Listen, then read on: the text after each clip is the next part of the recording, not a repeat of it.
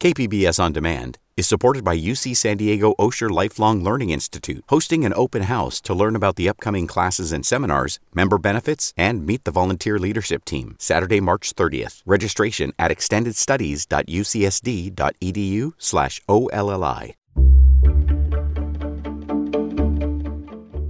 Good morning. I'm Debbie Cruz. It's Monday, August 8th. Women in the military are facing barriers to abortions. More on that next, but first, let's do the headlines.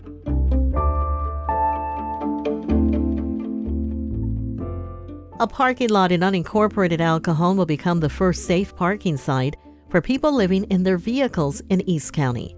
Until recently, there was a large homeless encampment under a freeway overpass near the site off North Magnolia Avenue. San Diego County's Department of Homeless Solutions and Equitable Communities and other organizations will offer residents supportive services. The site opens on Wednesday. San Diego County is still in the CDC's high-risk level for COVID-19 as cases remain high, but COVID hospitalizations in the county are declining. The Health and Human Services Agency reports 420 patients were hospitalized with COVID Thursday. That's down from a peak of 465 hospitalizations on July 22nd. As of last week, there were 47 patients in the ICU. More than 1,400 new cases were reported last week, and 7 people died from the virus. There will be another COVID update tonight. The city of San Diego is expanding the preserved wildlife areas within Mission Trails Regional Park. The city says it's purchased 25 additional acres as part of the Multiple Species Conservation Program. The goal is to protect the Diegan coastal sage scrub and some native grassland habitats on the land. The city bought the land from a private seller for $774,000 using money from a habitat acquisition fund. As a regional conservation effort, the Multiple Species Conservation Program spans a 900 square mile area in southwestern San Diego County. From KPBS, you're listening to San Diego News Now. Stay with me for more of the local news you need. KPBS On Demand is supported by the National Conflict Resolution Center. Topics like political polarization and hybrid work policies can create workplace conflict. NCRC can help workplace leaders navigate divisive issues with the Culture, Communication, and Conflict Certificate. More at ncrconline.com.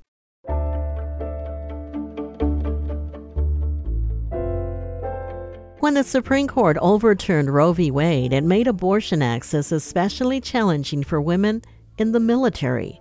There are more than 100 military installations in states where abortion is now banned. That means women in the military may have to travel longer distances, spend more money, or incur greater risks to their privacy in order to access abortions. Carson Frame reports for the American Homefront Project. Allison Gill was one of the first women the Navy recruited into Nuclear Power Training Command in the mid-90s. It was a male-dominated world where she felt deeply unwelcome. It was like there weren't any women. It was just men. And they weren't happy to see me.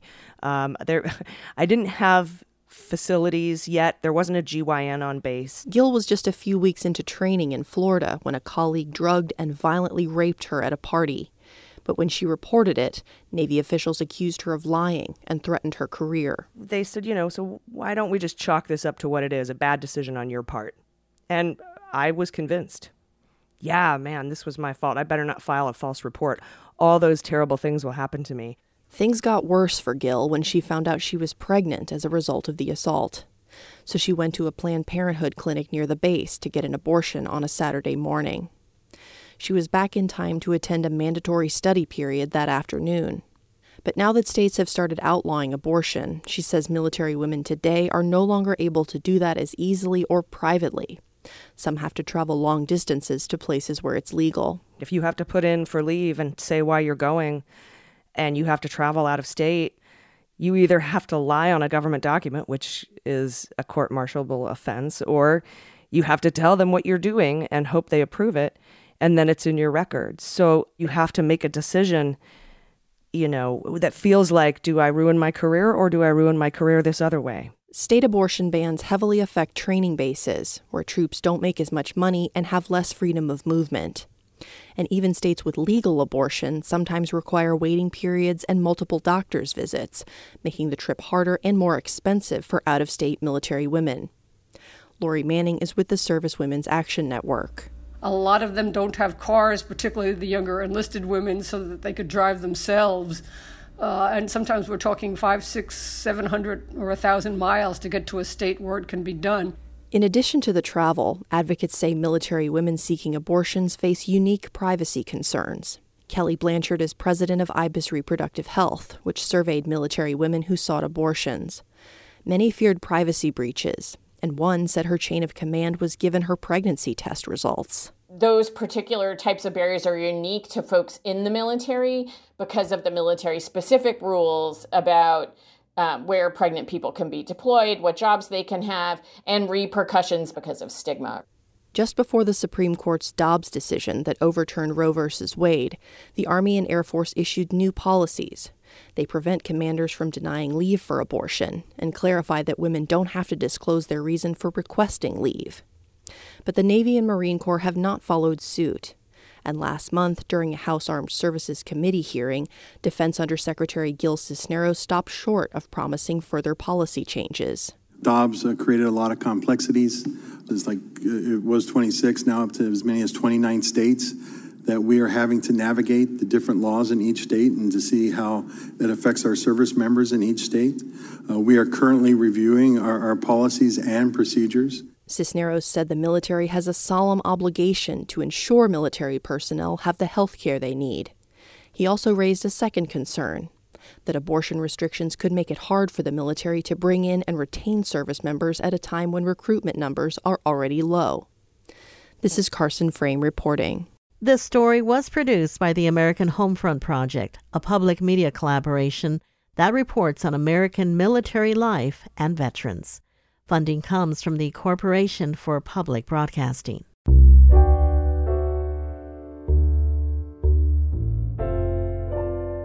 Borrego Springs residents are fighting the placement of a sexually violent predator in their community.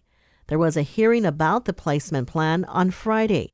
KPBS reporter Tanya Thorne has the story. Borrego Springs residents gathered outside the downtown San Diego courthouse Friday morning to voice their concerns about sexually violent predator Douglas Badger being placed in their community. Terry Kilmeyer lives across the street from the house where state officials want to put Badger. My daughter here is with me today. She's one of my three. She's deaf. She cannot hear. She could not hear footsteps coming up behind her. She couldn't hear an SVP at her bedroom window at night.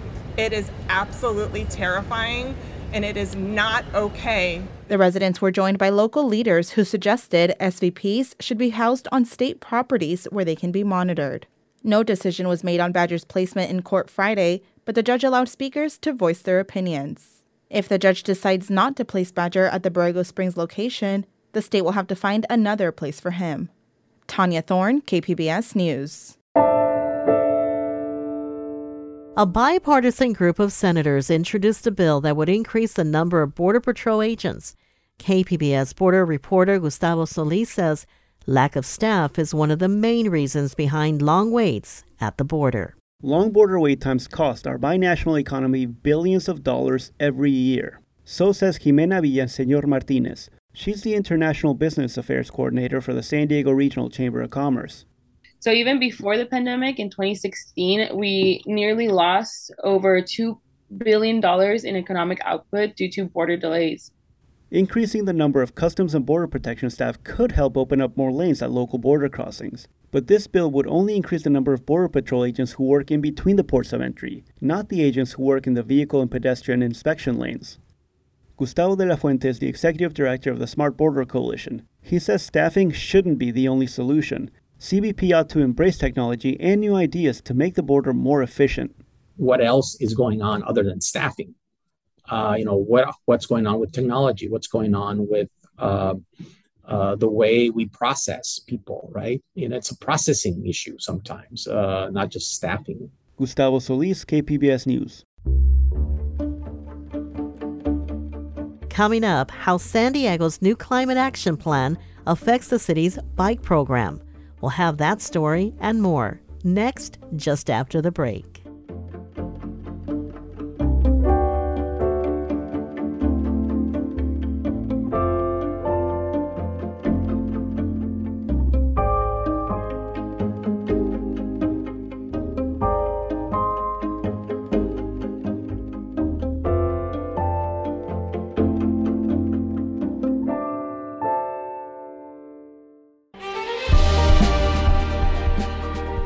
Hi, I'm Bill Hohen. And I'm Ted Hohen. Over the past 50 years, our family has brought many world-class dealerships to Carlsbad, including Mercedes-Benz, Porsche, Audi, Honda, Acura, Jaguar, and Land Rover. That's right. This year we're celebrating 50 years in Carlsbad. So on behalf of the entire Hohen family, we want to thank San Diego. Throughout the years, we've taken tremendous pride in meeting and even exceeding our customers' automotive needs. We value the relationships with our clients and look forward to serving you for years to come. We invite you to visit one of the Hohen Carlsbad dealerships or hohenmotors.com.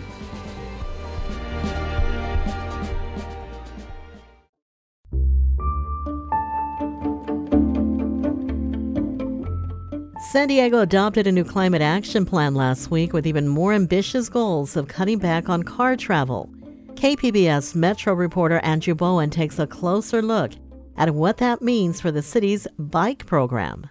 Bike lanes have caused a stir in several communities where some residents see them as a nuisance, not worth the loss of travel lanes or parking. But cyclists and climate activists say they're necessary to get more people out of cars, the city's largest source of greenhouse gas emissions. We have the ambitious goals, but we don't have a clear roadmap to get there. Will Radigan is advocacy director for the San Diego County Bicycle Coalition. He says the city can't keep debating whether dangerous streets have enough room for bike lanes. Protection for cyclists should come first, he says, and when speeds are high enough, they'll have very clear guidelines on what kind of bikeway they need to install. And also, we're hoping this would be passed as an ordinance that would hold the transportation department legally accountable for actually implementing that kind of bikeway. City Council member Raul Campillo says while he understands why some people don't like bike lanes, they're about more than just climate change. I think people fail to see that these investments in infrastructure are going to help create jobs. They're going to create better health outcomes, and all of that creates a more healthy and safe community for all of us. City staff say by February, they'll present a roadmap for implementing the city's new goal of net zero emissions. Andrew Bowen, KPBS News.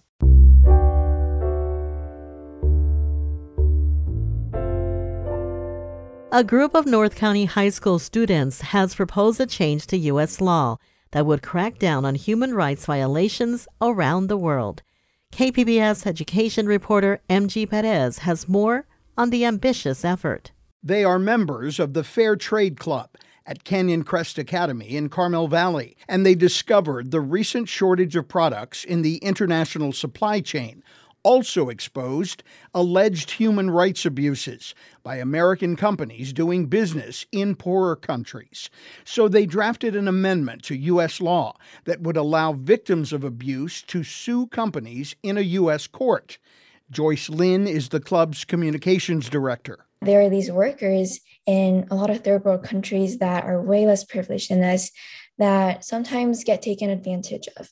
So that really touched my heart. The Fair Trade Club members met with San Diego Congressman Scott Peters about their proposed change in the law. It has an uphill climb like all bills in the Senate, but it's a great point of advocacy to stand up for these workers around the world and folks that have been disadvantaged. Meanwhile, the students encourage consumers to buy products that carry the Fair Trade label on everything from coffee to a bouquet of flowers. MG Perez, KPBS News. This month, students across the county are headed back to school and joining in a new meals program. The California Universal Meal Program offers free food to every student, no matter their need, and the state law also pays for upgraded school kitchens and staff training. Chula Vista's brand new Fahari Jeffers Elementary is offering the program. Shauna Codrington is the principal. It means everything and more, and here's why. If students don't come to school and they don't have healthy food to eat, then they don't learn well. In order for our kids to learn and do their best, they have to have healthy meals. Jeffers Elementary is named after a legendary local civil rights leader. It's the 50th campus in the Chula Vista Elementary School District, which is the largest elementary school district in the state.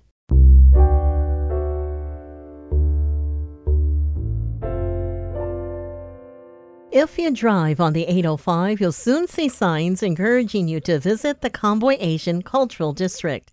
The Convoy District is a neighborhood that spans 1,600 acres and is home to more than 1,500 restaurants, shops, and businesses. San Diego Mayor Todd Gloria says freeway signage is very important. 805, there's a lot of folks that drive the 805. Some people sit on the 805. We don't like that exactly, right? But when you're out there, we want to make sure that people aren't zooming past unaware of the gem that is the Convoy District.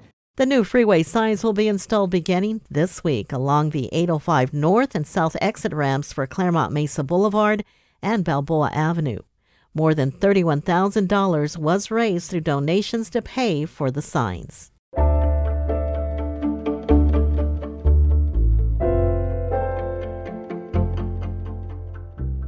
Where can you find a best friend for free? KPBS's Deb Welsh says at a county animal shelter in Bonita or Carlsbad. Hundreds of dogs, cats, rabbits, and other companion animals are waiting to be adopted for no fee this month through the County Department of Animal Services. Otherwise known as Clear the Shelters, the month-long campaign is a national effort to find caring homes for animals in shelters. As an extra bonus, all animals will be spayed or neutered, have vaccinations, a microchip, and a 1-year license for dogs in the service area. To get started, go to the county's Animal Services adoption page, where you can see which animals are available now. In addition to your first choice, staff recommend picking out a second and third choice too, just in case. And if you can't adopt, you may want to consider fostering or volunteering. Deb Welsh, KPBS News. That's it for the podcast today. As always, you can find more San Diego news online at kpbs.org. I'm Debbie Cruz. Thanks for listening and have a great day.